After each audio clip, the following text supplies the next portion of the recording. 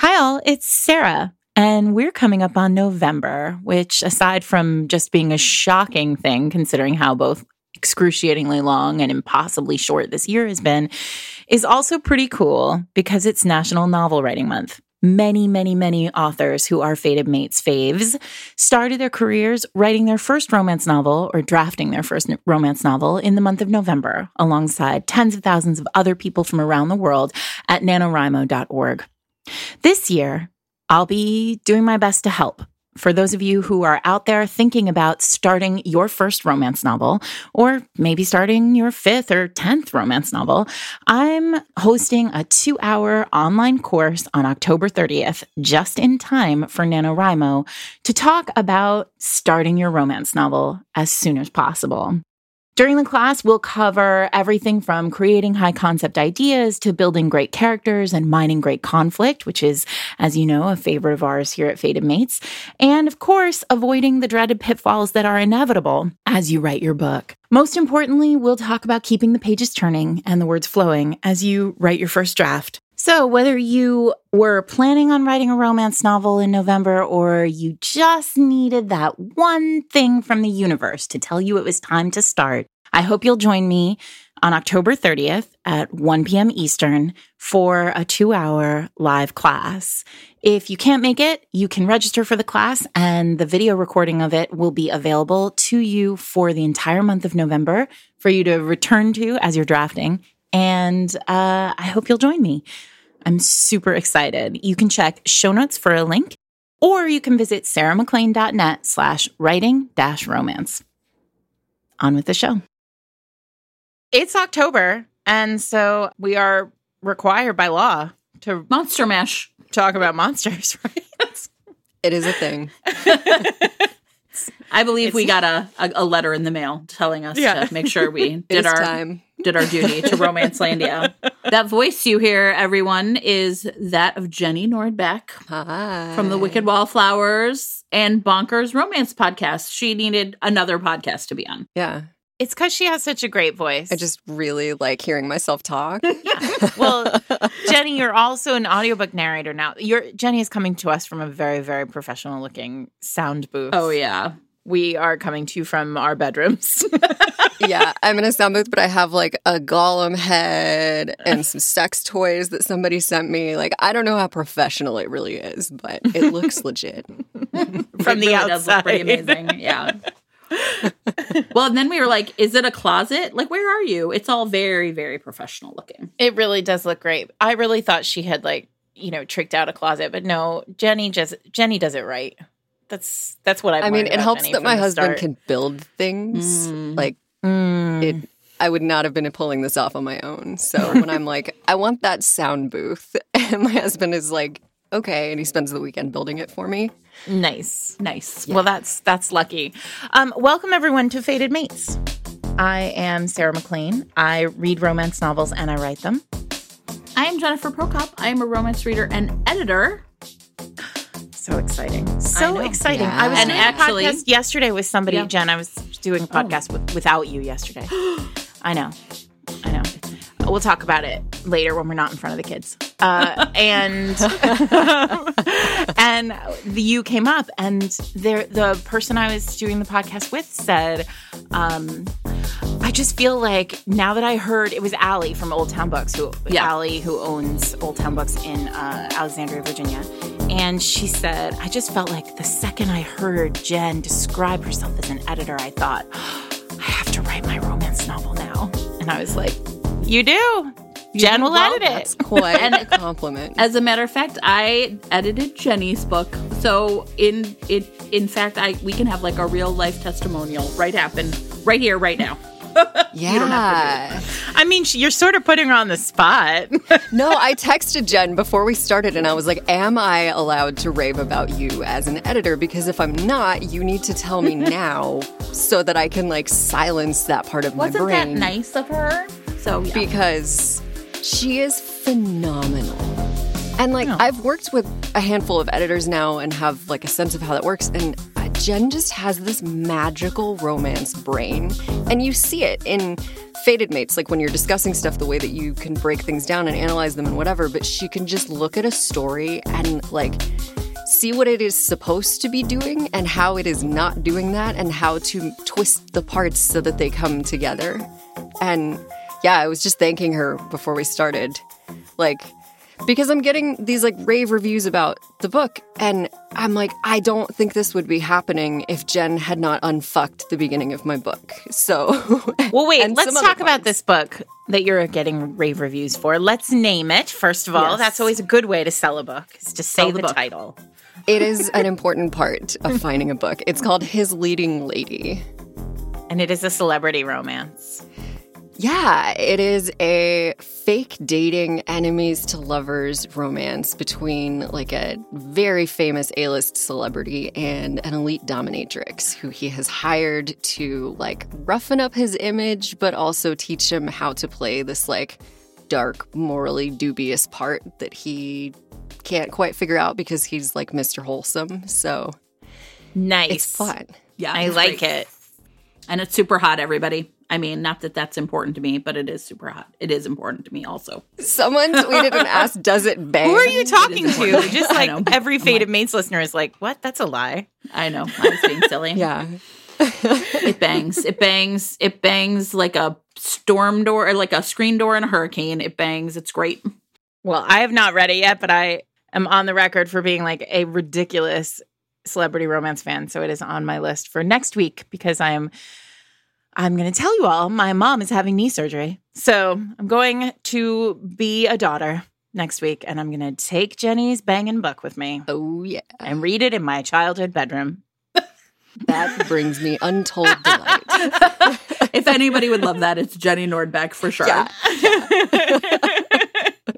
But believe it or not, we are not here today to talk about celebrity romance. Jenny has a different topic in mind for us.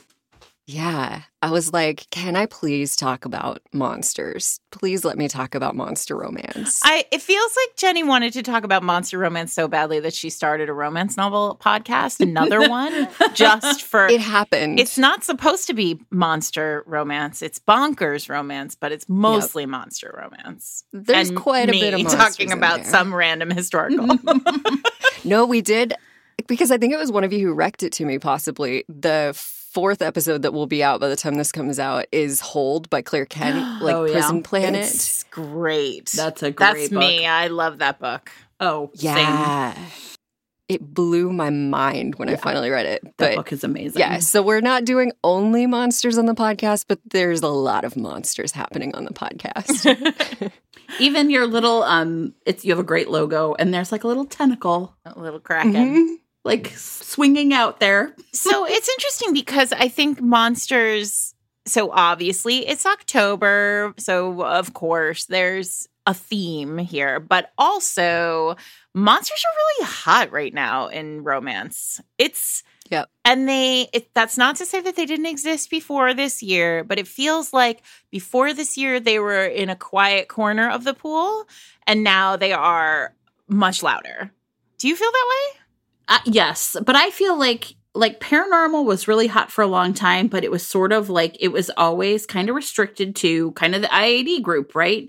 Vampires, witches, werewolves. Which is not what we are talking about, for the record. No. So it feels like the monster romances we're talking about are just like pushing past that kind of regular group, for lack of a better word, into monsters that are... I don't even know what, Jenny. Maybe you should talk about it more. Yeah, so I have notes. I have an outline. This is a thing that is happening. Jenny's like a stern teacher. I feel an obligation to properly represent the monster romance subgenre. And I have to say that Lee Kramer and Katie Robert are my like monster romance buddies who we constantly DM each other monster romance recs. So they need some credit for this journey that I'm on. But what counts as a monster is something people ask a lot if they're not reading it. And I think what you said, like there's IAD where you've got like a demon, but if they can like throw a hat on and walk through New Orleans and people don't freak out, it's probably not a monster. So I think in general, it's like non-humans, and usually they don't shift to be a human during sex. So you have shifter books where like they can be a monster or a creature or whatever, and then they shift and have like normal human sex. But these monsters in general stay monsters. I think a few of my recs get a little more human-y, but there's some wiggle room in there. I think the way I often describe it is like it's Beauty and the Beast, but he stays a beast. Like there's no man at the end. And there is a lot of potential crossover between like paranormal and aliens and monsters. But the way that I describe it to people is if this person, this being, could like walk down the street, and it would make sense for someone to run away screaming, it's a monster. I'm going to count that as a monster. Okay. So right now, it feels like that we're talking, we have seen, let's do the range of monsters, because I feel like there are orcs and they're kind of humanoid monsters. So I have a gargoyle I'm going to talk about. Yeah. Orc, the Minotaur in a weird way felt human. I mean, they've got to be human but enough there's like a to be able to bang. Yes, so the spider is starting to get away from being as human. And their tentacles, like there's krakens and others. Yeah, like mermaids and like all sorts of dragons. Are mermaids monsters? I don't know. I would argue they could be. Like, particularly the mermaids that I'm thinking of who are like the vengeful, scary mermaids who will like pull you to the depths. And Okay, because I'm thinking of like Marie. The Little Mermaid. Sorry. No, I'm talking about Marjorie Liu's Merman. That book was called Soul Song, and it was out in the early aughts with all the other paranormal series, and he was a merman. But he did like have legs most of the time. Like when he was on land, he had legs. I feel like that's the problem. If, the Minotaur is a good example of, he was a flat out Minotaur the whole time. He had hawks and hooves. Yes. Well, I feel like that's hawks, a really good Ocks. Yeah, it feels like a good distinction to me is the like shifting part. They don't shift. Although I am going to talk about a book with a shifter, but I feel like there was like a little addition that makes it more monster. I have a shifter too that's a little monstery, but it's a different kind of shifting. Well, I've got some shifters who are human and then shift to their monster form to bang. See, now this is interesting. There can definitely be some shifting. Because Christine Feehan kind of edged up on this in the late aughts, like right around like 2008, 2009, Christine Feehan was writing all these like big cat shifter heroes in her famous series. Right, the leopards ones, And they were, but there was always, the hard limit was they fucked as humans. Yes. Wasn't there even, okay, look, am I making this up? I feel like I heard at some point that if your shifter romances, they're fucking as animals, Amazon was going to cut you out of the Kindle store for bestiality. Ooh, is that true? That too. And I wonder if But spiders are fine. Because you can't really fuck a spider or a kraken. But maybe people out there are like, maybe I could take on that tiger. I don't know. Put the children away, everyone. I mean, by now, 4 seasons in, you should be putting the children away. But just in case. Well, yeah, if you see my name on something and you're not putting your headphones on, I don't know what to tell you. Sure. But I mean, maybe that's why, right? Like, because there was this limit, if you made the monsters like more fantastical, then it was less of more like aliens almost, right? Because you can fuck an alien. This is going to be now the only thing anybody remembers about this episode is that I'm about to potentially, in some people's eyes, defend bestiality. And I'm not. But the problem with bestiality is not that you're fucking a panther. Kicked off the Apple store. Yeah. The problem with bestiality is that the panther can't consent. Like, if they are a cognizant sentient being. There's like a sentience that's required. There's that great cartoon. I have to find it, but it's like the cartoon that's like what is okay and what is not okay. Yeah. So I do not know this cartoon. I'm going to find it. We're going to put it in show notes. Everybody look down right now. Yeah, look down. We're going to use it as an image. Right. Sorry.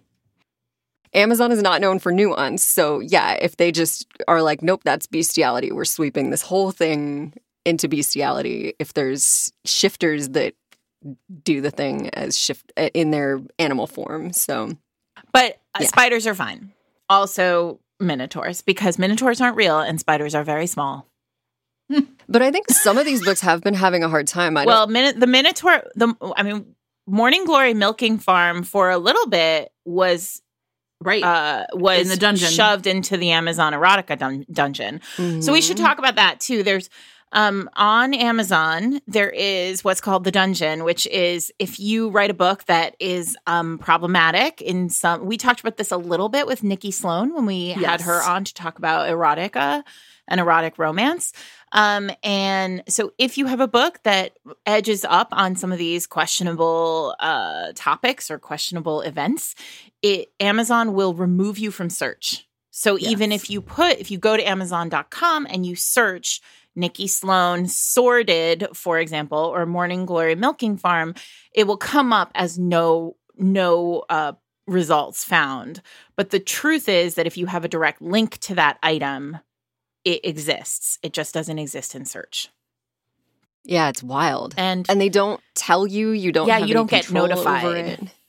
And you can't protest it either. I mean, the protest is difficult. Yeah. It's been happening with some content warnings as well. Like authors have been trying to be better about putting content warnings on the front of their books, and Amazon has been using that to flag books as this belongs in the dungeon. Well, this is a very big concern about content warnings that a lot of people have rung bells about from the start, that when we start using that stuff as authors and readers to identify things that are in these books, that at some point, someone is going to start saying, well, any book that has this content in it, even if it's carefully, tackled or, handled, is going to get banned or, there's going to be a struggle. Yeah, they happening. start policing it that way. Yeah. So it's an interesting conundrum. But so far, monsters I think, some of them have been having, I think A Lady of Rooksgrave Manor. Yep. That was one in the dungeon. That got dungeoned. Yeah. So but I think if we can, as it gets more mainstream, they're going to have to figure out how to deal with it. Yeah. But the cynical part of me is kind of thinking like, look, at some point, Amazon's just going to deplatform all of it. But then there's part of me that's like, they must make a lot of money off of readers like us. So will they really?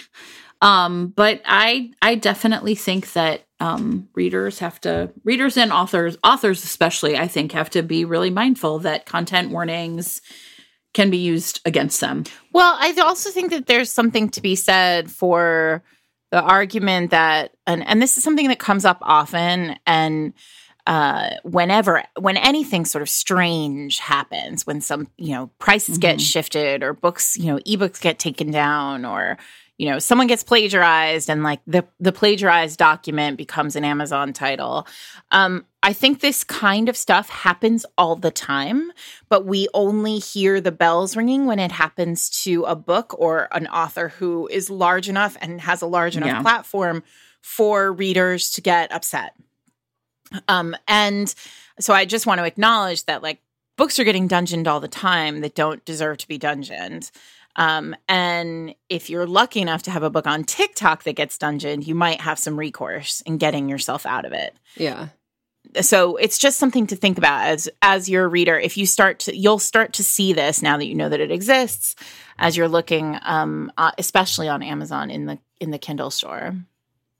Yeah. I mean, it's something I was having to be really careful about, even with His Leading Lady, where it's like I'm talking about kink and whatever. And it would be really easy if I had to be careful about my blurb. There's no mention of a dominatrix in my blurb. There's no mention of BDSM in my blurb. Like, you have to know these things. And if you look at it and you're like, why is she trying to hide the fact that it's a dominatrix? And it's like, kind of, because Amazon is going to put it in the dungeon. Wow. And not the fun dungeon. Not the fun dungeon. Not ironically, the one you want to be in.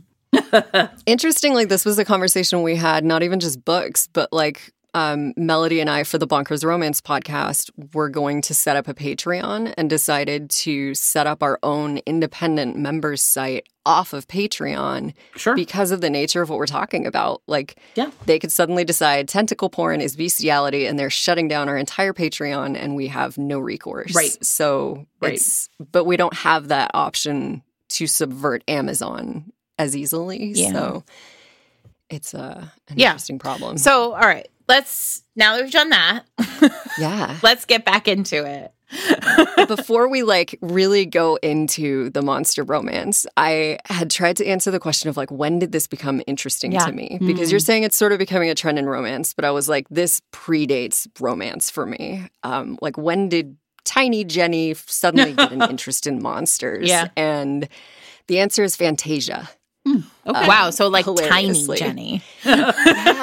This goes way, way back. And it's not even like, do you remember the scent? And I'm sure Fantasia is problematic. I have not seen it in many years, but it was made in the 40s. It has to have problematic stuff in it. So I'm throwing that disclaimer out there. But do you remember the centaurs? There's like the girl centaurs and the boy centaurs. And there's like these little, they're like getting them ready and they're so pretty. And so there was that. But more than that, there's Chernabog at the end, the like demon who's summoning the spirits. And he's like muscular and he has these big wings and he's menacing and he's so powerful. And I think that was like I was done for at that point. But so it's interesting because you came on season 1 of Fated Mates to talk about Sabine and Rydstrom's book. And you're an avowed IAD lover. And Chernabog at the end of Fantasia always reads as Cian, the hero of Wicked Abyss to me. See also Tim Curry as demon devil man in Legend, right? So I'm with you on this. I too went down this rabbit hole and then found, paranormal but there is something more, right? It's a slipperier slope to go from. It's one thing to go to satyrs and then demons who all, again, have humanoid forms. It's another thing entirely to make the leap into, and now they're not human. They don't have human form, right? They're spiders. Yeah. And the progression for me is then like the Gargoyles TV show. Like they're still pretty human. They're very similar to that demon, but they're massive gargoyles and you can't really say that they're human. And then we get to like Lord of the Rings with orcs and spiders. Like Melody joked that I'm a spider hipster because when we did this episode about Ensnared by Tiffany Roberts, the spider book, I was like, I've liked spiders forever. And she's like, oh, you liked spiders before they were cool? But it's true. Like the concept that there is this massive creature who has like built-in bondage abilities and like that was would appeal to you. There you really go. Formative age. Sure. Like, they have skills. They can do things. So I have a question, which is, what's interesting to me too about a lot of the things you mentioned is they're like animated or illustrated, I think, right? So is there Lord of the Rings, but yeah, I guess, right? But I mean, Fantasia or and so I wonder if there's a way too that these things become, like, I don't know. Like, I guess what I'm trying to say is, like, one of the things that I think is interesting about these books, which I read a bunch of this week kind of for research reasons, is a lot of these books are pretty soft. Like, right, these characters are not actually, like, we talked about mafia romance as being, like, horror romance. And I feel like it's true in a way. But, like, these books are also kind of horror romance in the classic sense that they contain, sort of like supernatural creatures. There's something unsettling or disquieting. Like, if you think about horror as like a continuum, these would be like the softer kind of horror books where you just feel like, ooh, a little scary, but not like Saw or whatever. This is R.L. Stein's Goosebumps romance. Yeah, right? I mean, in the sense that these characters, and we talked about this before the pod started, but it does seem very gendered, right? Like most of the monsters that I read were men or the male characters. And they all seem like good guys, though. That's where I'm at. It's like kink. It's that sort of abduction kink, or that kind of, so many of them have some sort of like sacrifice built into them, where the human woman is sacrificed to, presented to the monster as a sacrifice potentially, or even if it's not an overt sacrifice, a sort of metaphorical sacrifice to the monster. But he's always like kind and good. And, I'm thinking about, I'm thinking about, well, I mean, I don't know. In the ones that I've read, he's usually like a decent dude. It's that kind of, it's like I want my kink, but I want it to be softer than what I'm getting from mafia romance or sex trafficking romance. Right. Well, you maybe can't get the escapism from a mafia romance because it's too real. Sure. Like is a thing that could really happen. But when it's an orc, it's just like so clearly in this fantastical universe that it maybe is more escapist. But I think there's a spectrum of monster romance. Yeah. And at one end, you have like light, fun, playful, soft, like often it's like two monsters together, or like a banshee and a kraken, or like, and they're, one of the books on my list is Girls' Weekend, where they're like, it's elves who've gone to an orc nudist resort for the weekend. That's written by the same woman who wrote Morning Glory Milking Farm. Yes, it is. And it's just like fun. And the fact that they are monsters is kind of incidental to the plot. Like it's obviously important from a reader standpoint, but it's not about them being monsters. They just are these beings, and it's playing with the fantasy space in a fun, erotic, light way. Yeah. Versus at the other end of the spectrum, you have the like darker, more intense stuff that would be more comparable to like a mafia romance where there is abduction. You're potentially playing with questions of consent and people's ability to properly consent. It's like more serious. There's like danger. Right. It's, they're almost like completely different books. Like to compare the two is almost laughable. So, right. But it's fun that you can do both with monsters. The thing that I think is interesting, and I just was thinking about it, is like when we talked about the difference between like paranormal and fantasy, we often talk about world building as being like the big difference, right? So paranormal is just like everything's kind of normal, but here's some vampires. And I feel like largely that is also true of monster romance, that they come more from the paranormal family tree of I am inserting a monster into like a light world building situation, if there's any. Right. And so I think maybe that could be another appeal is like I get the fantastical kind of fun element that I would from fantasy, but I don't have to necessarily either as an author or a reader commit to like the very serious world building that fantasy requires. So, I mean, I think maybe the other part of it just makes more sense to me that it's like, from the paranormal family tree, but just further out on the branch. Yeah, for sure. Well, you get to play with this fun thing in some of them where you've got a creature that is so different from humans, like in Ensnared by Tiffany Roberts. It's the spider alien romance. This like spider creature being does not understand what a human body is or does. So they get to kind of discover each other in this really cute, sexy, interesting way that you don't get when there's two humans. And I think that I'm finding is something that's appealing to me, where it's like this other creature and you're learning about each other, and it's like weirdly innocent, but like it's just this interesting space to play with that you can't do in a more traditional romance. Well, you can, but one of them has to be a virgin, and then that's like weighted down with a bunch of other crazy stuff. Yeah, exactly. But you also get, I mean, it's like power and danger potentially, and don't we? Yeah. most of us, like, that is, like, why do we like billionaires and bikers and assassins? And it's like anytime you can put that power and that danger together, it's like the id buttons in your brain. And when you've got like an all-powerful gargoyle who can like protect you from bullets, like, tell me that that's not the power and danger id buttons getting hammered. We are sponsored this week by Radish, Romance That Feels You.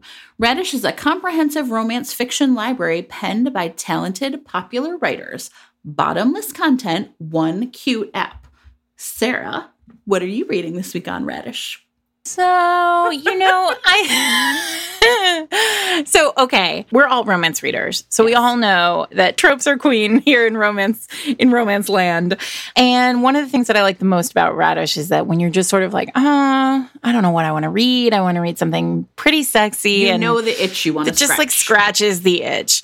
Well, this morning I woke up and I was like, I really want to read a best friend's brother story. And I know, don't at me. I know. We did a whole episode on it, but I love it. There's nothing wrong with it. It's an amazing trope. So I'm reading today. I'm not finished with it, but it's pretty great. I'm reading Gemma James's Swallow Me Whole, which... What a title.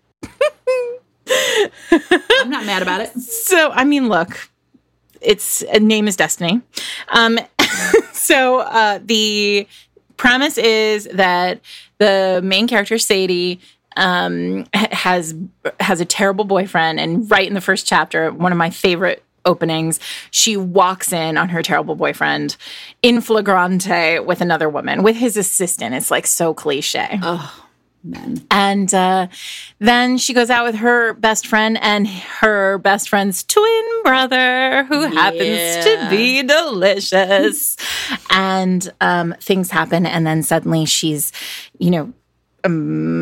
doing things with her best friend's twin brother, and I'm for it. And see, this is what's great about Radish. You are going to find whatever it is you're looking for. So Radish has a special offer for our listeners, which is that you can receive 24 free coins when you sign up at radish.social/fatedmates. You can use that to read Swallow Me Whole or any other of their exclusive episodic series.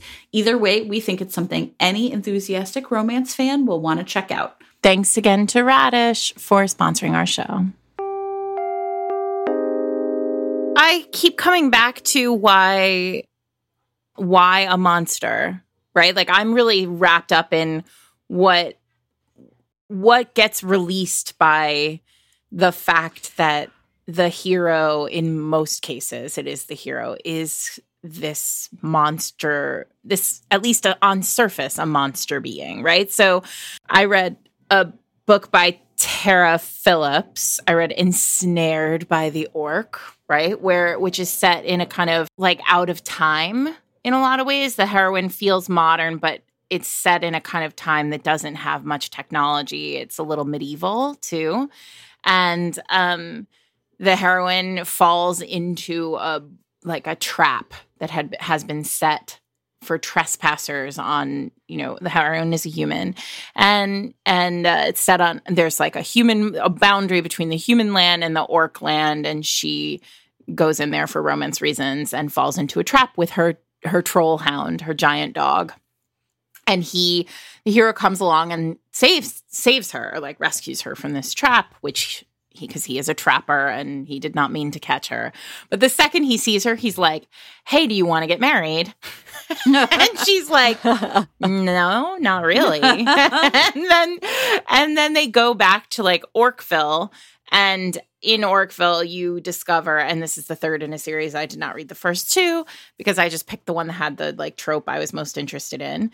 But she gets back there, and there are these other human wives, and it turns out all orcs born, like even half orc mate, half orcs are born male, so they have to marry outside of their species. This is a very orc thing. Yeah.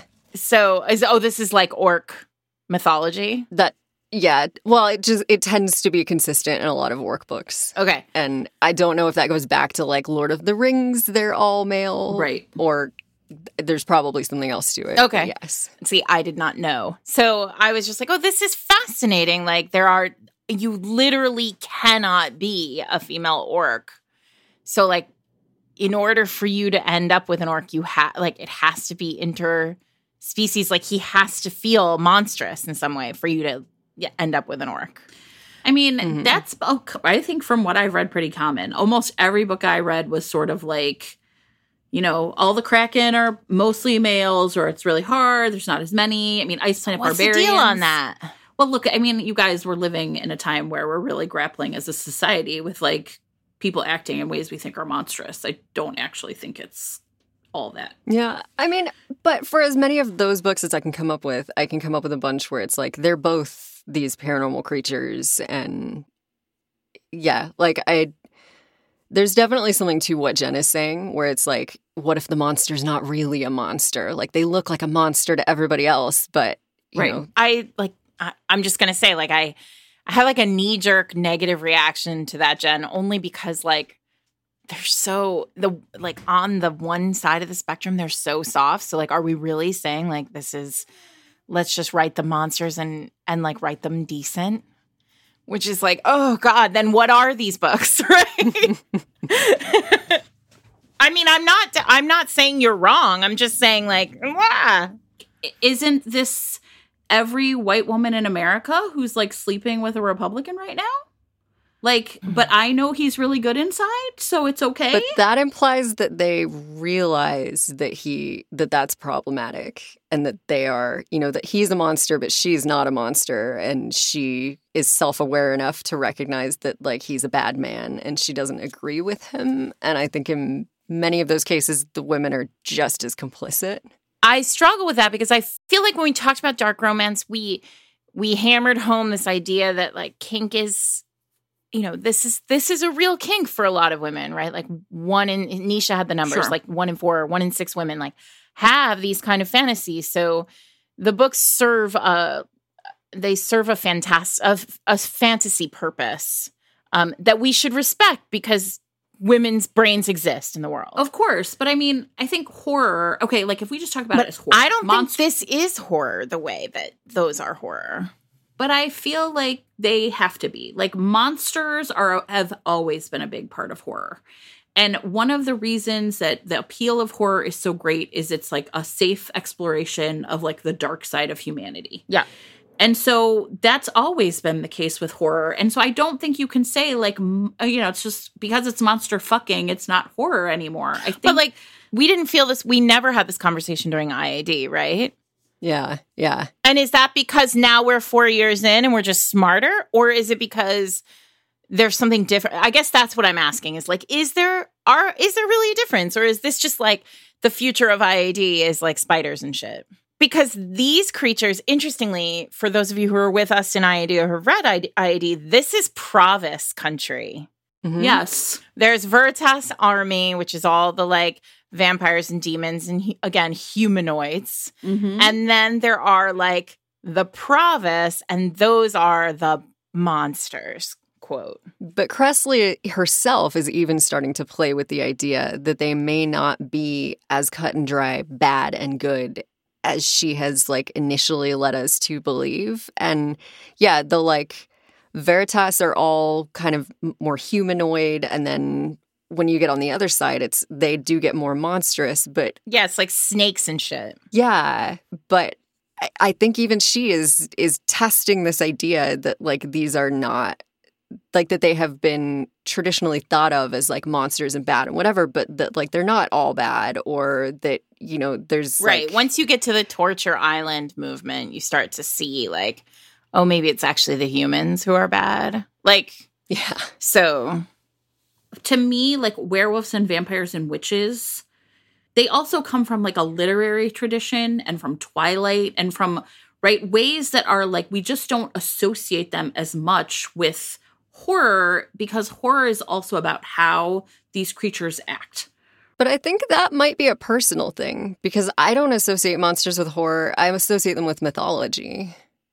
And I think there's, like, an older literary tradition of monsters in mythology that is not necessarily horror. Like, in Greek mythology, in fact, in any mythology I can come up with from archaeology, you often have monsters and humans fucking, or, like interacting in a way that isn't, you've got these like god creatures or demigods and they're not necessarily out to kill the humans. Can you give an example? Yeah, I mean, particularly like imagery, I can come up with some that we can share. But like, yeah, you've got all kinds of imagery. You have like Zeus going around fucking everybody as like various forms animals, of Zeus. Right? Lots of different forms of animals. One of the things that I thought was most delicious about Morning Glory Milking Farm was when he retells the mythology of the Minotaur. Yes. That the virgins were going into the labyrinth and they were getting eaten, but they were getting eaten really well. Not like, consumed. Not sacrificed. I was deeply charmed by that whole book, but I was really charmed by how the twisted mythology of that. But again, I'm not sure I ever would have thought of the Minotaur. I mean, I guess the Minotaur is a monster. I mean, sort of the one of the early monsters, literally eating virgins as sacrifices. Yeah. But he was so nice and also a millionaire. He wore a tie and Sure. But to some extent, explaining why it works for me. And horror does not work for me. For me, there is like zero interest in horror that relates to monsters. Like I have a hard line with horror. Is sort of like trying to explain any of my other kinks. Like, why am I interested in dubious consent or non-con? And I can rationalize it to some extent. Like, I can explain that monsters are powerful and you can up the stakes and there's some danger there. But like, to some extent, it's just like that thing where it's like, I have been interested in this since I was teeny tiny Jenny watching Fantasia. This is one of those things about romance, right? That I think sometimes when we, God knows I love to unpack romance. But sometimes you can't do it in the moment. Sometimes you need the distance. And also part of the joy of romance, what's packed into romance and gives us all such happiness when we read it and like pushes our buttons when we read it, is that it is hardwired in some way. Sometimes there are things that you can't fully understand because romance is just smacking you in the id. It's like happening. Synapses are firing because you're just getting pleasure out of it. It's a dopamine hit. So I do think there is some of that here too. But I also think to Jenny's point initially, one of your early points, Jenny, when you said it's also about like a big bad protector. Mm-hmm. Yeah. You are in the spider's web. No one else can get to you because they have to go through the spider to get to you. And he's not going to allow that. Yeah, I mean, another theme that you see a lot, particularly with like orc romances or some of the darker ones, is like the woman is with a horrifying man. Like her husband is abusive and terrible and horrible and whatever, and the orc kind of kidnaps her but also saves her. So like the example I'm thinking of right now is The Lady and the Orc by Finlay Fenn. And like her husband is horrifyingly bad, and it initially seems like it's bad that she's been kidnapped by this orc, but then he's like he treats her the way that she deserves to be treated. Right. It's like frying pan into the fire, but it's not so bad over here. In fact, it's quite nice. But in that one, it's like the early description of him, is like she's been taken not just by any orc, by Grimmar, like the captain of the orcs, the most notorious orc. The big duke of the first orcs. Orc to unite the 5 clans in 300 years. And like, yeah, that's appealing as shit. Where like, if I'm going to be taken by an orc, I don't want to be taken by the grunt orc. No, you don't want like accountant orc. You want like king orc. Yeah. We love accountants. I think one of the things, though, I mean, I guess, and like this is interesting to me because, like I said, all of this is like, I did some research this week, but these books I read were like, I felt a little like an anthropologist. I was like, this is interesting to me, but it doesn't, like, it's not giving you pants feelings. No, not at all. It's giving me interesting, like, brains feelings. One of the things I guess I want to say is, and I'm fascinated. I'm going to spend a lot of time thinking about this like mythology piece, but like realistically speaking, like we all call it monster fucking. And I think that there's a part of me that's like, nobody's calling mythology fucking. And I think that there's a part of that that's also about like something that's like wild or untamed or right. Like what are the limits of that really in human society where, everything is so, you can get an oat milk latte or whatever, So I also think a lot of it is like the ones I've read are very much too about like something that seems more like primal or like less like civilized, literally like I'm having to leave human society in some ways to be with my monster lover. So it's also, there's something I think about that's interesting. That was interesting to me because it's like being your real self or like getting back in touch with your own sense of like your senses of the world that like humanity has. And the book I'm thinking of, maybe I should give an example, is I read a book also by Tiffany Roberts called Treasure of the Abyss, which is about a kraken. And a woman, although it's like 400 years of settling on this planet called Halora. And her name's Macy. She's 25. And, her sister died when they were younger in the ocean. And she's always felt this like real guilt about it. So her whole life since this happened is essentially like being a good girl and doing what her parents want and following the rules of society, because back when she was a kid and like her and her sister went playing when they weren't supposed to and her sister died. So she's going to essentially marry this man she doesn't really love, but because they're friends and she doesn't want to disappoint him and it's what everybody thinks she should do. And he takes her out onto the ocean and they are shipwrecked. And she is saved by this kraken, Jax. And he kind of kidnaps her. And he at some point says to her, like, you were not being your real self.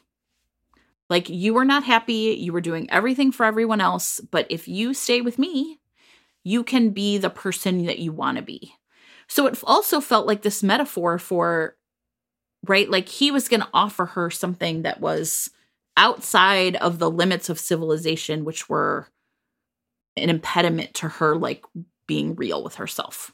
Mm-hmm.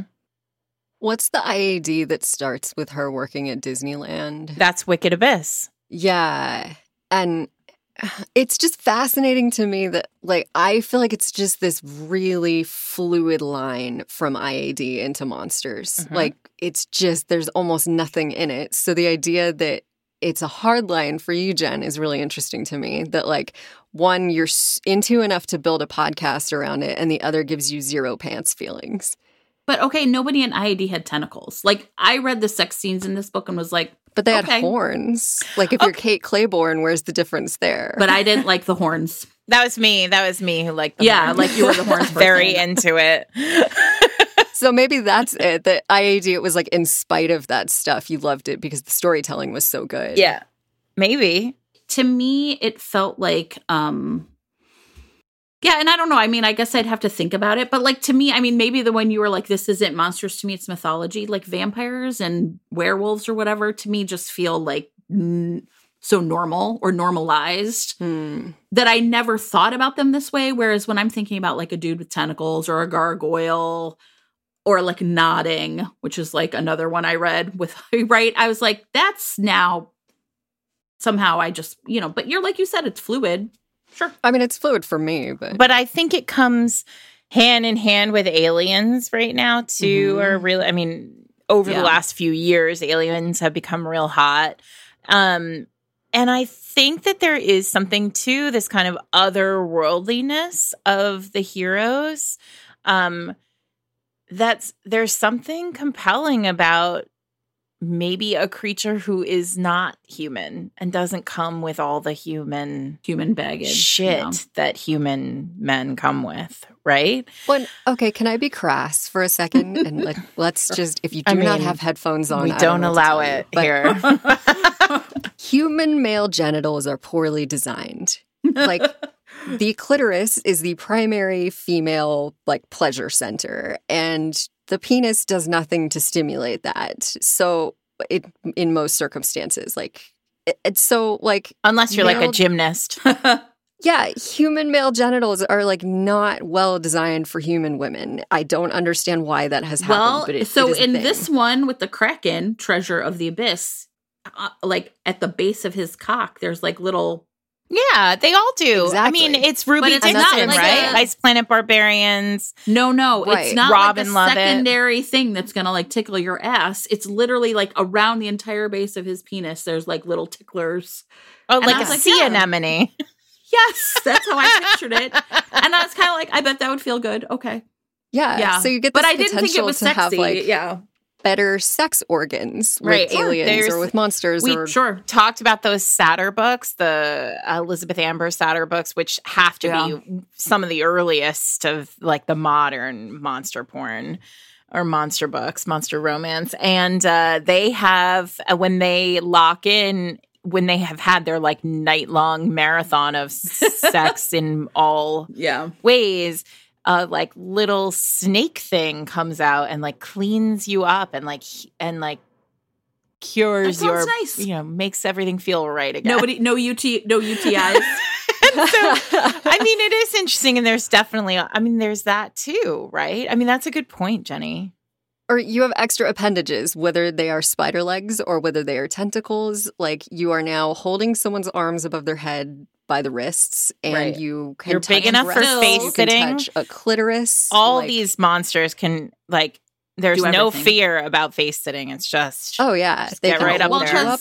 Sure. They might have a better tongue. Like there are. They always have a they better always have a tongue. better Yeah. tongue. Yeah. Yeah. So just from like a mechanics standpoint, you can take men and improve them by making them better suited to please parts. See, you really won See, me over. now That that's seems like a cool. cool thing, Yeah. right? Yeah. Now we're like, I'm like, okay. yes. I'm in it. I'm in it now. Well, and I want to clarify that I talked in very MF terms about the improved sexual function, but it applies the same way to queer. Like a tentacle is useful no matter what parts you're dealing with, or, you know, like it applies to all bodies. I do think that, but here's what I want to say. Yeah. I want to talk about the fact that, so I read this orc book. I did a little bit of reading around. I did not read the spider book because it ends on a cliffhanger. Same. So I was like, there's sort the of a deal breaker cliffhanger. for me. oh, really? It's not a cliffhangers. full-blown cliffhanger. Like, Are they for that together at couple. the end of that book or not, Jenny? Yes. All right. So maybe I'll read the spider book. But but I am curious because, and I know we keep talking about this Minotaur book, but I think it's really fascinating, especially in light of also reading these orc books where they really so there's something so wholesome about these books. They are fine. They are sexy in that, I mean, that Minotaur book is sexy, right? Yeah. Especially if you're into like semen in some way. I mean, I did not know. I don't think I'm into 24 ounces of semen, but like, there's something kind of there. Whatever. If that's your kink, like, I can see how that would work for you. And the sex is great in that book, and there's a lot of it, I guess. But the takeaway from that book, aside from 24 ounces, is not about the sex for me. It was so wholesome, and it was like a small town romance. A magnificent small town romance that was not boring. And that is not to say that all small town romances are boring, but they can be very samey. You know what I mean? Right. Like it's a small town romance without the cupcake shop. Exactly. I mean, it wasn't a small town, right? It's a city. It's conceived as this city, but it doesn't feel like a city. And I mean, anybody who lives in a city knows that cities don't actually feel like cities. Cities feel like small towns. But it felt very small town. It had such like a wholesome relationship. He was such a decent dude. There was so much about it that felt like, yeah, easily they could have met while she was doing her job in the cupcake shop, or she could have been the barista in the coffee shop, and it would have worked the same way. And I felt that way about this orc book too, that it felt very small town. It was, the heroine was a hermit, and then she ended up in orc society in this like nice community filled with lovely, human women who had all been abducted or sold into this orc community, and now they loved and, we're all having babies. And so I think there is a part of me that feels like some of these authors are taking the bones of really traditional structures in romance. I mean, and not just traditional structures, truly bedrock. Small town romance is bedrock. Small town romance is Emma and like Pride and Prejudice, right? We are talking about the roots of the genre and moving them forward and just layering the story with something that's different, something fascinating. And I think when Sophie Jordan talks about high concept romance, one of the things that she talks about is that when you're trying to write something really high concept, you have to think about it as exactly the same and completely different. Like if you stray too far from the bones of what you're writing, readers won't go with you. But if it's you not like other romances. Layer it. And we want it to be like other romances. Right. We want it to be like other romance, right. But at the same time, if you write the same thing that everyone else is writing, you won't ever boost out of, you'll just be the next one like Candy. There's no moment that's the trick is figuring out how to layer a new idea over a deeply old one. And that's what these feel like to me. That was my experience too. And I want to add, one of the people I did a little research, but I also contacted one of our listeners, Alyssa Long, who had a really interesting thread about how monsters have been for a really long time an allegory for disabilities. Mm.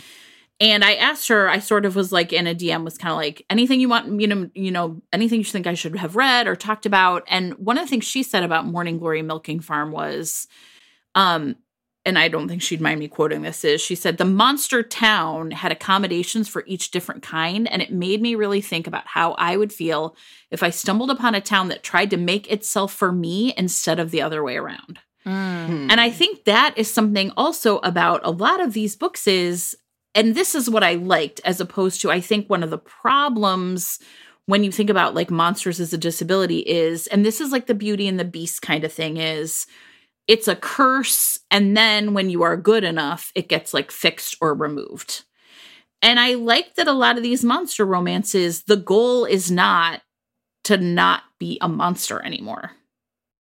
Like that's no part of it. The monster experience is just coded into the world building. Right. So another example I read, and it's a novella, but and Sarah, I think you're really onto something because I really teed into like what I think this novella is setting up. So I read a novella by Emily Hemingway called Flesh and Stone. And it's pretty short. And what happens is it starts off in like 1840s New York where a witch curses like a hunter. He's like hunting her. And she turns him into a gargoyle. And then it's 2021 and essentially this woman comes into the churchyard and sees him and touches him and he like all of a sudden he kind of breaks free. And the whole time I was kind of worried like, okay, what if she like fixes him? And that is not the case, right? Like he stays a gargoyle. And basically he spent, the 150 years of gargoyledom, like kind of figuring out what his like body can do now. And he has wings and all this stuff, but it's very sweet. But the way it ends, and it's like a little bit of a spoiler alert, but you could probably see it coming. So if you don't like spoilers, skip ahead, is he returns to his like 1840s, like monster hunting organization is now a 2021 monster hunting organization. And he can still like work for them. And I found myself thinking like, I want to read the next book in this series, right? I want to read about the monster hunting organization, but it's essentially like a straight up romantic suspense in terms of the setup, right? And so that whole idea of like, oh, a team of assassins is going to make their own little team and go out into the world and fight bad guys. So I did find myself thinking the same thing, like, I see what this is doing, but it's a gargoyle instead of a Navy SEAL. Yeah. Which is interesting because I wonder if we're, in that case, right, you're taking these kind of archetypal heroes who are starting to feel like they don't 100% fit in anymore. Yeah. The cowboy, the Navy SEAL, the whatever, that they don't fit into the way contemporary romance is moving. Does that make sense? So what we have talked about a lot is that paranormal is the place where, and Jenny and I were talking about this earlier, paranormal was the place for a long time that like the bonkers romance plot, right, could live. And you could be sort of cut free of the moorings of like realistic fiction.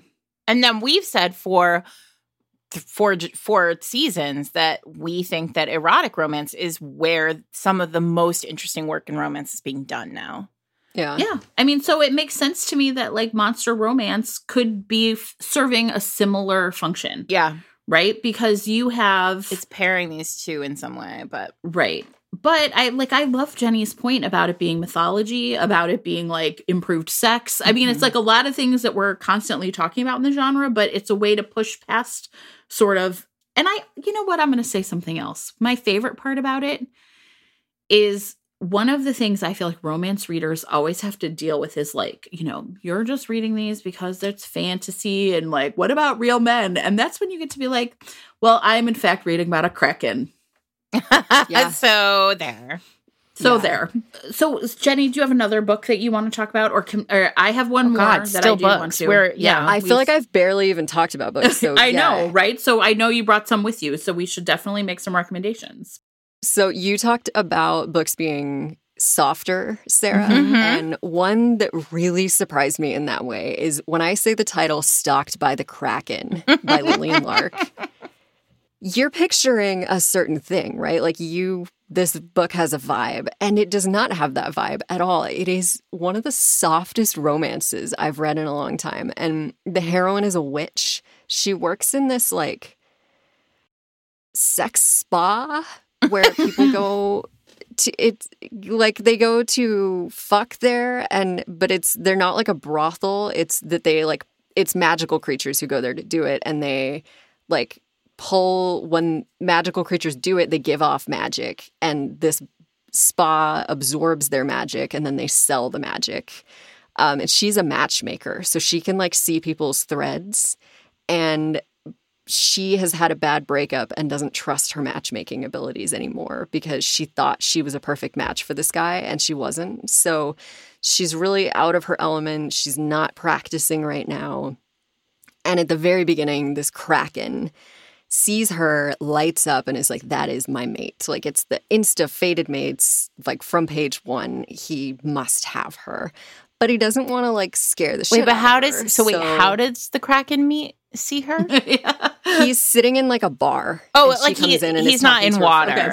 No. He is like a treasure hunter who's like solving a crime. Yes. There's a whole subplot. That all makes sense. Doesn't matter. Sure.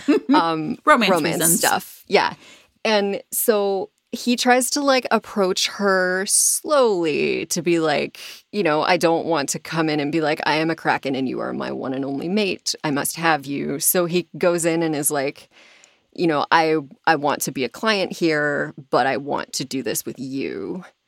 And so they like do it together. And of course, like they go on some dates first and he reveals that he's a kraken. And it's just so like sweet and wholesome. And he is so like gone for her from page 1 and just spends the whole book trying to be like gentle and nurturing and like take care of her and help her to heal from this breakup. And, you know, we get the obligatory scene where like the ex-boyfriend tries to come back, but now she's with like the big bad kraken. And nice. I was shocked by how wholesome it was. But that's one where he's like human, and then during sex he gets the tentacles that come out. And everybody who has read it after I've recommended it has been like, I did not think I was into tentacles. But she doesn't go, like, overboard with the tentacles. Like, for me, it was almost not far enough with the tentacles. Like, if you're going to have tentacles, I want, like, tentacle bondage and DP and, like, double penetration, if anybody's not sure what that means. And this was not that. It was really just, like, this intimacy between them, and it was really sweet. And there's tentacles there for, like, pleasure, but really not anything scary or gross or weird going on with the tentacles. So it would be, like, a good intro for That's people. So nice. I'm going to get that. I'm getting it right now. Yes. My work here is done. Stalked by the kraken. Well, and the next book in that series is called 3 of Hearts, and it's, like, a harpy, a demon, and a werewolf. Can I say like a poly relationship? This is interesting because I also think this is fascinating. If I found this, I found this with a few of the authors that I was trying this week, where you then you're like, okay, I'm in on Krakens, and then the next book is 3 totally different monsters, and then I'm like, oh god, now I have to be in on these.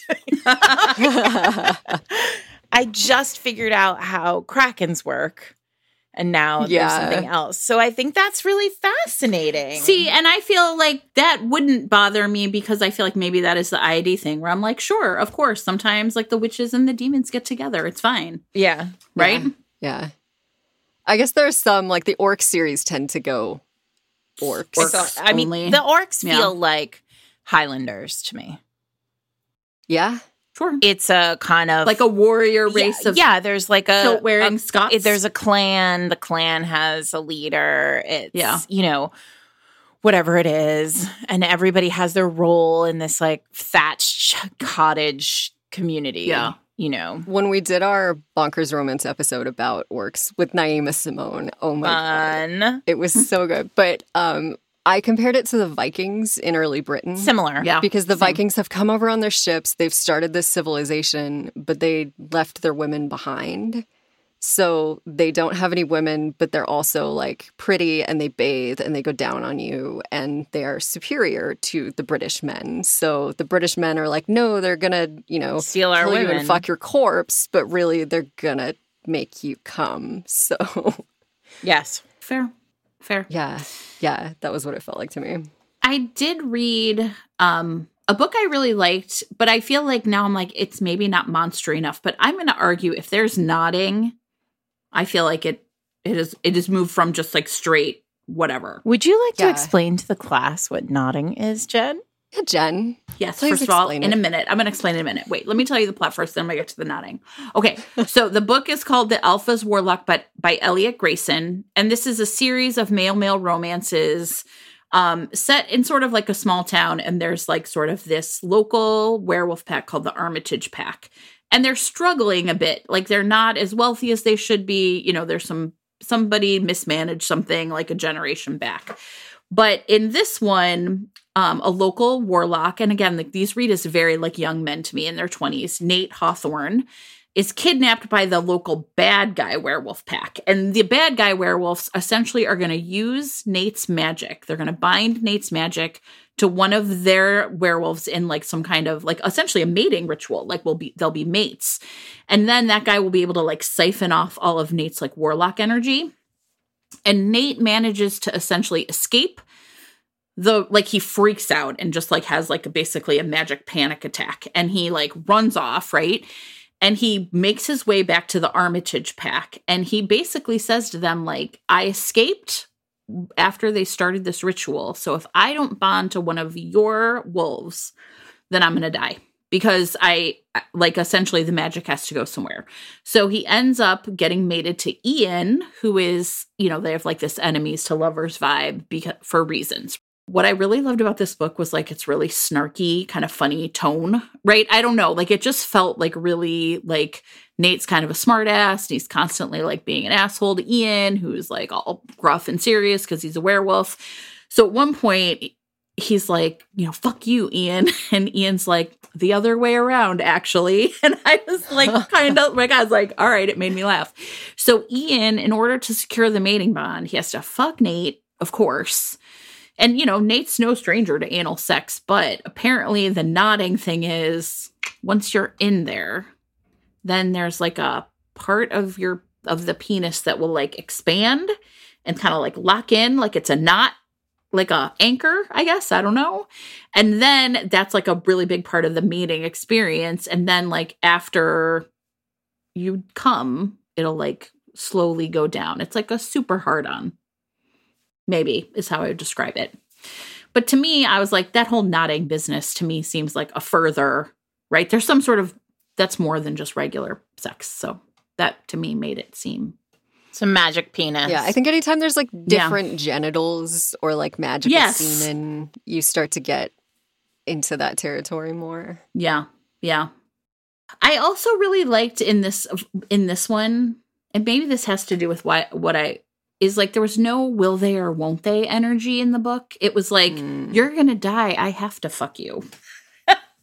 And I was fine with that. Nice. Yeah. I mean, similar to Paranormal, you can raise the stakes way up. Yes. Sure. Like, yes. It's right. life or death stakes, or like, yeah, you can, your romance reasons expand. Can get way bigger. And you know what? I also really, characters backing into a corner are my favorite. So to have Nate essentially be like, I have no choice. We have no choice. We have to be mated. I was like, great.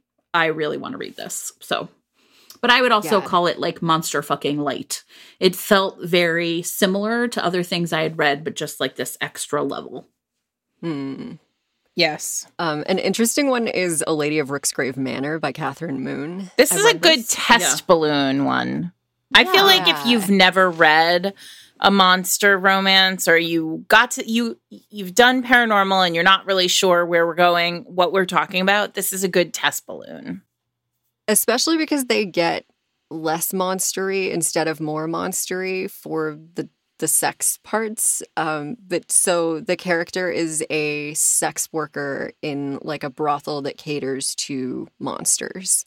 And so during the book, she ends up with like 6 boyfriends. Yeah, there's like a golem and a vampire, and like a lion, like is there a griffin? Nope, I'm blank. But yes, it's like there are part 6 lion creatures. So you could, it's like a sample platter of monsters. You test it out, see what tickles your fancy. Yeah, it's an appetizer. It's like wings, mozzarella sticks. Like, this is one where the MF becomes really glaring for me, where I was like, can I just have some queer options in here? Like, can I have Medusa? Or, like, there's some good options out there, but hopefully somebody's going to start writing me more. But yeah, this would be a good, like, test out the waters, see how you feel about it. A short one, if someone wanted to, like, dip their toes, but not fully commit, Skin by Aveda Weiss is like a gargoyle and a banshee, and she can't touch anyone, or she can like feel what they're feeling. So it's I like that. Critically important. Sarah loves that. That's one of my favorite things. She's poisoned everyone, right? She's got like the gloves and the whatever, but she can also feel objects. So at the beginning, she like takes her glove off to feel the object, and they get ambushed. And the gargoyle is the hero, and he's like her bodyguard when she's out doing the like feel the objects thing. And so they get ambushed. He shields her from bullets, takes the bullets for her. But in the process of that, she has her glove off and she touches him. So now she can like feel what he's feeling.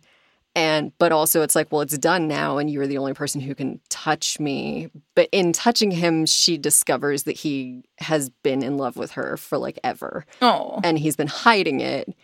And he's even now trying to like tamp down on it. So she's like, it's a small thing. And he kind of looks at her and like lets go of his hold on it. And she realizes it is not a small thing. That's nice. Yeah. That's another one Alyssa recommended as being particularly good, too. So that was going to go on my list. Yes. I'm buying that one, too. It's short. It's like 14,000 words. Okay. So you just get like the setup and then the sex, which, you know, is a delightful I mean, what more do I need, truthfully? It's like a little snack. Yeah. Well, and I think like that's back to the whole idea of, right, like, If it's a punishment that you're like disfigured and disabled and then you go back, that's part of the thing that's especially egregious, I guess, in terms of like reading these as allegories for disability. So I'm glad to hear that there's some examples like that. Yeah. A thing that it also reminds me of is the idea that this otherness is a bad thing, and then you discover that it's not a bad thing. And I think I feel that with like, I have obsessive compulsive disorder, or like, I think I might also be on the spectrum. I have friends who are on the spectrum, and it's like, because that's other, it's seen as a bad thing. Like you have a harder time interacting, or, you know, it's something that should be treated or medicated or whatever. But when it's your reality and you like find someone who loves you for those things, not in spite of those things, it can be really powerful. So, you know, like my husband appreciating the parts of my obsessive compulsive disorder that other people might have tried to fix in the past was just so powerful for me. And that's not to say that people with obsessive compulsive disorder are monsters, because clearly I'm not saying that, but there's something in there for me that like you are other and that they love you exactly as you are. Like they don't want you to change. The fact that you are other is actually a benefit by the end of the book. I don't know. I mean, I think the thing about romance is always about like love and radical acceptance, like this idea that like everyone deserves love. And so I think it makes sense that like monster romance would be unpacking. I mean, of course, unpacking similar themes because it's still a romance. But you know, if we read romance, like sort of contemporary romance where, you know, the goal was to fix someone at the end, we wouldn't like that. So we should be able to maybe apply those same lessons to any romance that we read. Yeah, for sure. So I want to talk about a book that is out of print because I'm sad that it is out of print. But several years ago, I read Marion Pereira's The Beast Prince, which was published by Samhain back in the day when Samhain existed. And it remains on my Kindle as one of my very favorite, what I thought was paranormal romances. I think it might be a monster romance. I don't know. It might not be. But basically, the premise of this book is that the world building is so stellar. But the idea is that it's this pretty bleak world, and it is run by a quartet of princes who are the product of like a goddess and a human. And they are able to transform themselves into the earth, the literal earth. So, like, they can make mudslides or lava or rock formations. They can create islands in seas. But they are the thing. So, like, the hero becomes a lava flow in order to, you know, decimate a town or something. I mean, it's not cool. These are bad, generally perceived as bad, monstrous men. And they roam this earth. And when when they appear on the outskirts of a town, there is a belief that a sacrifice has to be sent to them. So the heroine, who is a sharpshooter and captain of the guard, her name is Katsumi, she is sent off to be made to appease, essentially, and sacrifice herself to this earth prince in order to save her town, like, essentially.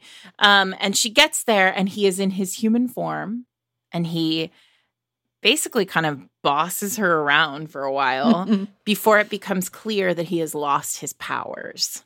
And so he is like unable to do any of the things that he has done for millennia because he can no longer, I can't remember if he's cursed or not, but something's happened and he's lost his powers. And he's in hiding on the outskirts of this town because if his brothers find out that he has lost his powers, they're going to come and they're going to kill him. And so what ends up happening is it sort of flips and they fall in love, and she has to protect this beast prince, this man who has wreaked devastation on lands from others. And it is tremendously cool. The world building is great. The writing is superb. And as far as, you know, the last time I checked, it was out of print. So if you can find a dirty tease, and now I want it. If you can find an old copy of it, Marion is, I believe, on Twitter. I have tweeted at her and said, like, hey, what's the deal on these? She also writes fantasy. But I think it was in print in some places, so you might be able to find an old copy of it somewhere.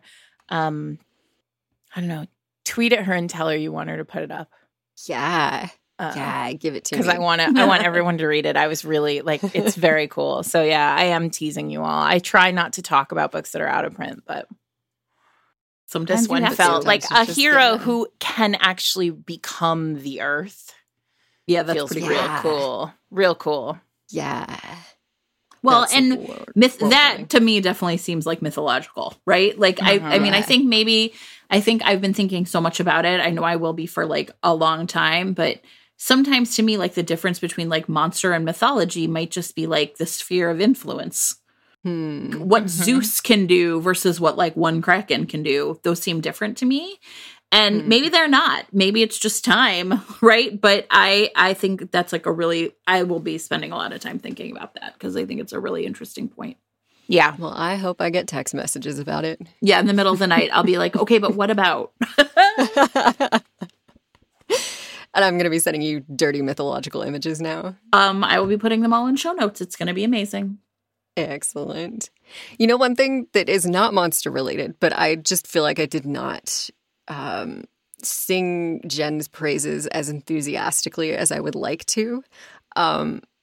We talked about you editing like a finished book and it's done and it's ready to be like developmentally edited or, you know, you can give feedback on that. But something else that Jen just did for me that was amazing is she brainstormed the next book with me and let me not walk into the traps that I did on the first book that were going to cause me to have to do a whole bunch of rewriting. And it was amazing. And if somebody has like the idea and the outline and they're like about to get really heavily into the writing, I feel like that would be so helpful as well because you can do this magical thing where I was like, all right, it is a rock star romance. She's a former escort. It's second chance romance. Like they were really young.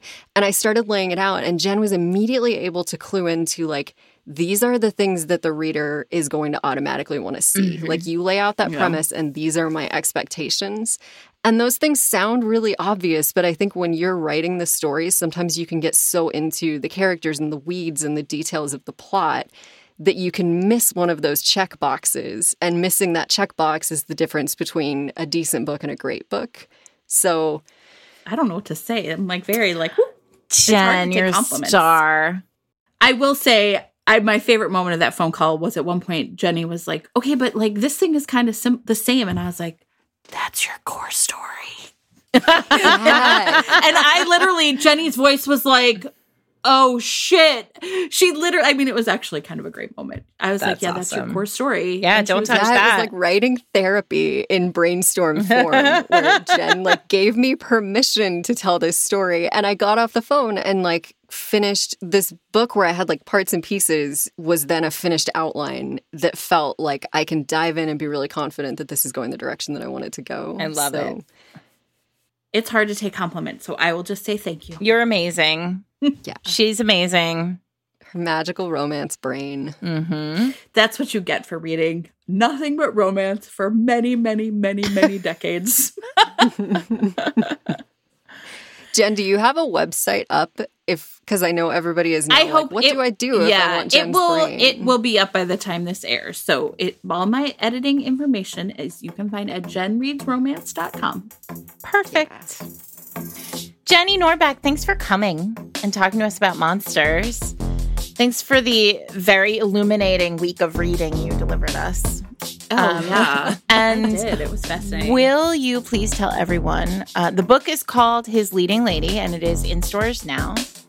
And will you please tell everyone where they can find you on the interwebs? Bonkers Romance is the new podcast. So that is bonkersromance.com. Any of your podcast players, Bonkers Romance on Twitter, Instagram, and Facebook. Or if you want to find me personally, I am Jenny Nordbak, which does not have a C in it. Everybody puts a C in it. On all the platforms, Twitter and Instagram and Facebook and whatever. So thank you guys. You all are listening to Fated Mates. You can find us at fatedmates.net. You can find gear and stickers and other things linked there under merch. You can find us on Twitter at Fated Mates, on Instagram at Fated Mates Pod, and wherever you listen to podcasting things. Please, if you have time, to like and follow us on your podcatcher of choice. We would be very grateful, and we hope you're reading some really great books this week. Happy Halloween. Now is the time. Thanks, Jenny. Thanks.